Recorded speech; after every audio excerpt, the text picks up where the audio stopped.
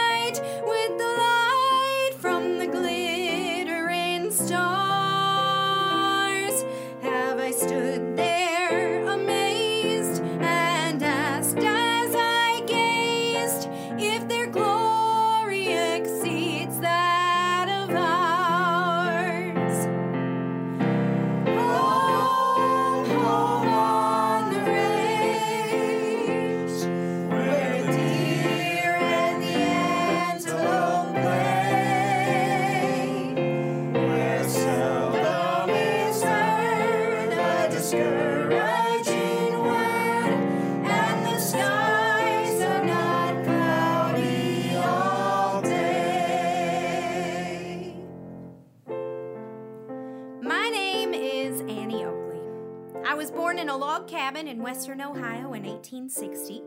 My father died at a young age, so to support my siblings and widowed mother, I started trapping at the age of 7, shooting and hunting by the age of 8.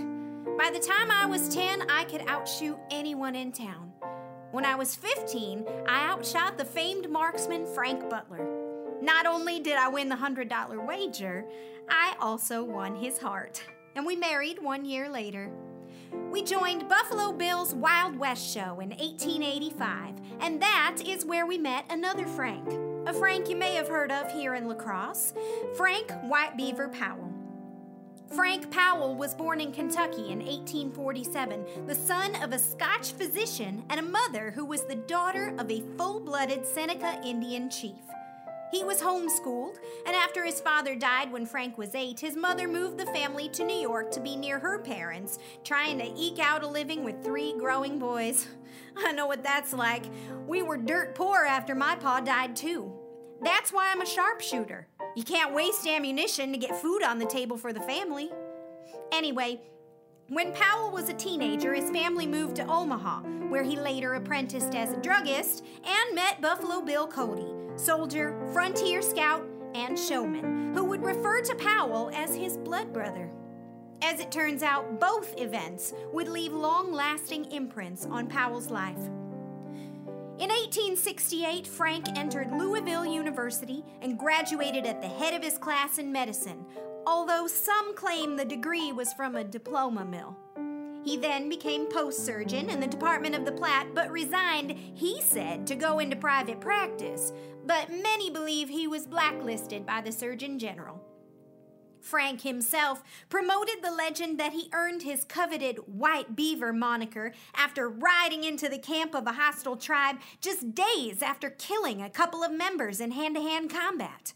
All of this trouble just to vaccinate the entire assemblage against the dreaded smallpox. In 1876, the Winnebago made him their medicine chief. Others say he got his title by rescuing a Sioux princess, but regardless, he embraced the title, let his hair grow long, and began to polish the White Beaver legend. Frank was always an outspoken advocate for the native people of this country, at a time when the government was systematically annihilating them. While Powell was the camp doctor for Buffalo Bill's Wild West show, he was also a sharpshooter and performed for a while, too. His background in pharmacy and his medical training gave him an edge in developing concoctions, such as his White Beaver's cough cream, the great lung healer, or his Wonder Worker that claimed to treat cholera, warts, cancer, croup, baldness, dropsy, and constipation. He peddled that stuff wherever we went. While White Beaver was our camp doctor, I understand he was also quite a sensation in his adopted hometown of La Crosse, Wisconsin, right there on the banks of the Mississippi River.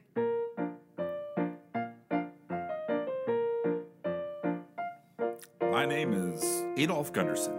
I was the other medicine man in town.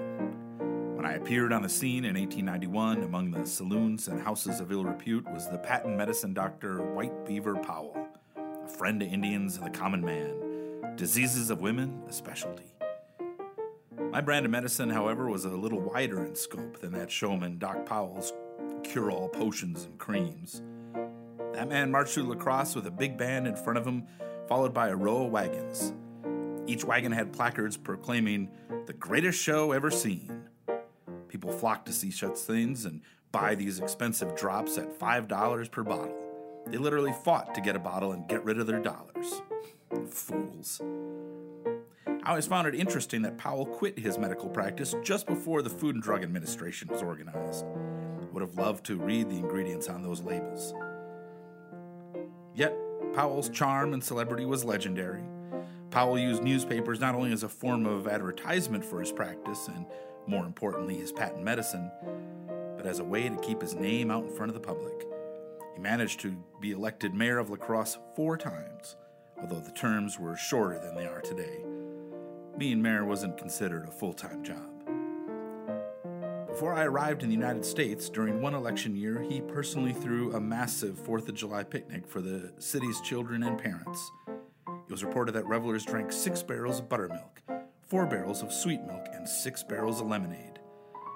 They ate 15 barrels of popcorn, 10 barrels of peanuts, over 1 ton of cake, 10,000 ham sandwiches, several barrels of oranges, and 3 barrels of ice cream, not to mention 200 roasted chickens. The Morning Chronicle reported that nearly 25,000 people were in attendance. Yes, Frank knew how to throw a party. It was an event that would live on in the memory of many of La Crosse's citizens who, of course, were voters as well. In 1888, he ran for governor on the Labor ticket, but was defeated. He was re-elected mayor of La Crosse for the years 1893 to 1895 as the People's Party representative, but the Democrats held all the city offices and controlled the council. The usual difficulties arose between the two factions, the council making reforms as difficult as possible for the mayor. By this time, the lumber industry in La Crosse had crashed, and the progressives or reform movement had taken hold of Wisconsin, led by Fightin' Bob La Follette. Powell would often take off on long trips west or with Cody's Wild West show. He and Cody invested in lumber, mining, and other ventures which often left him broke. Couldn't that happen to a nicer guy, huh? Despite this, Powell was a voice for the working man and did help La Crosse climb out of the depths of the 19th century and into the 20th with an allegiance to the Reform era. A writer for a St. Paul newspaper stated him best when he described Powell as fierce as a tiger if aroused by insult or injury, mild as a cooing baby, educated and polished, good judge of human nature, magnetic in person and conversation. He at once impresses his visitors as a man of whom it might be said, nature makes but one, then breaks the mold. Estranged from his good friend and blood brother Buffalo Bill Cody, Frank White Beaver Powell died penniless on a train en route to Los Angeles, a short distance west of El Paso, Texas, from heart failure in 1906. He was 59 years old. And now I'd like to welcome in Anita Taylor Doring, Senior Archivist and the Archives Department Manager at the La Crosse Public Library, who did some of the initial research for this story. David Franklin, or Frank White Beaver Powell, made himself out to be larger than life, a true showman. The time he spent in La Crosse was relatively short, but impactful.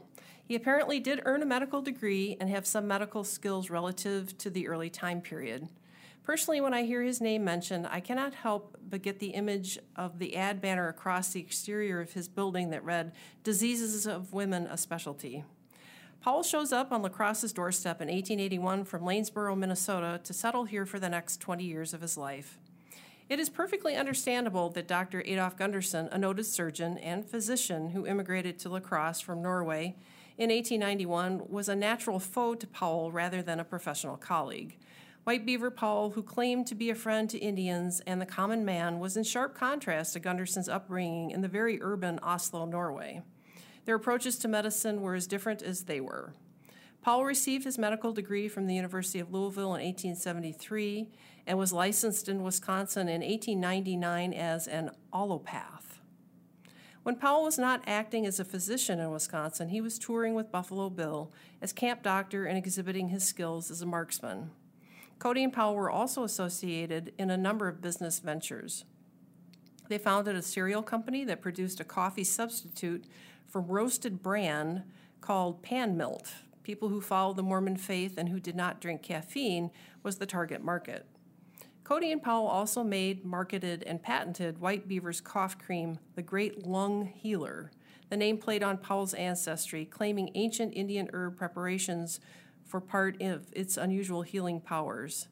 After early success, both businesses failed. Cody and Powell were associated in land deals from Wisconsin to Wyoming to Mexico. They bought a tract of land in North La Crosse called Indian Hill, where they planned to build a sanitarium, cabins for Powell's patients, and a park for the city of La Crosse. This never developed, although their names can be seen together on an old La Crosse map. The area today is the site of the Red Cloud Park and residential housing. As an ad Powell ran in 1894, newspaper claims that he was the busiest man in Wisconsin and showed his rigorous schedule. Monday through Tuesday, St. Paul, Minnesota. Thursday through Saturday, La Crosse, Wisconsin. First Wednesday of each month, Alma. Second Wednesday of each month, Wabasha, Minnesota.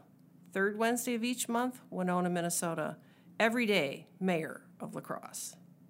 By the turn of the 20th century, Powell had invested heavily in resources out west. His lumber yards, mill, and timber at Grand Encampment, Wyoming, were totally destroyed by fire in 1900. He was quoted in the La Crosse Chronicle as stating, "The savings of a lifetime have gone up in smoke, but that can never touch a man who believed that when he has done the best he can, it is all the good Lord expects of him."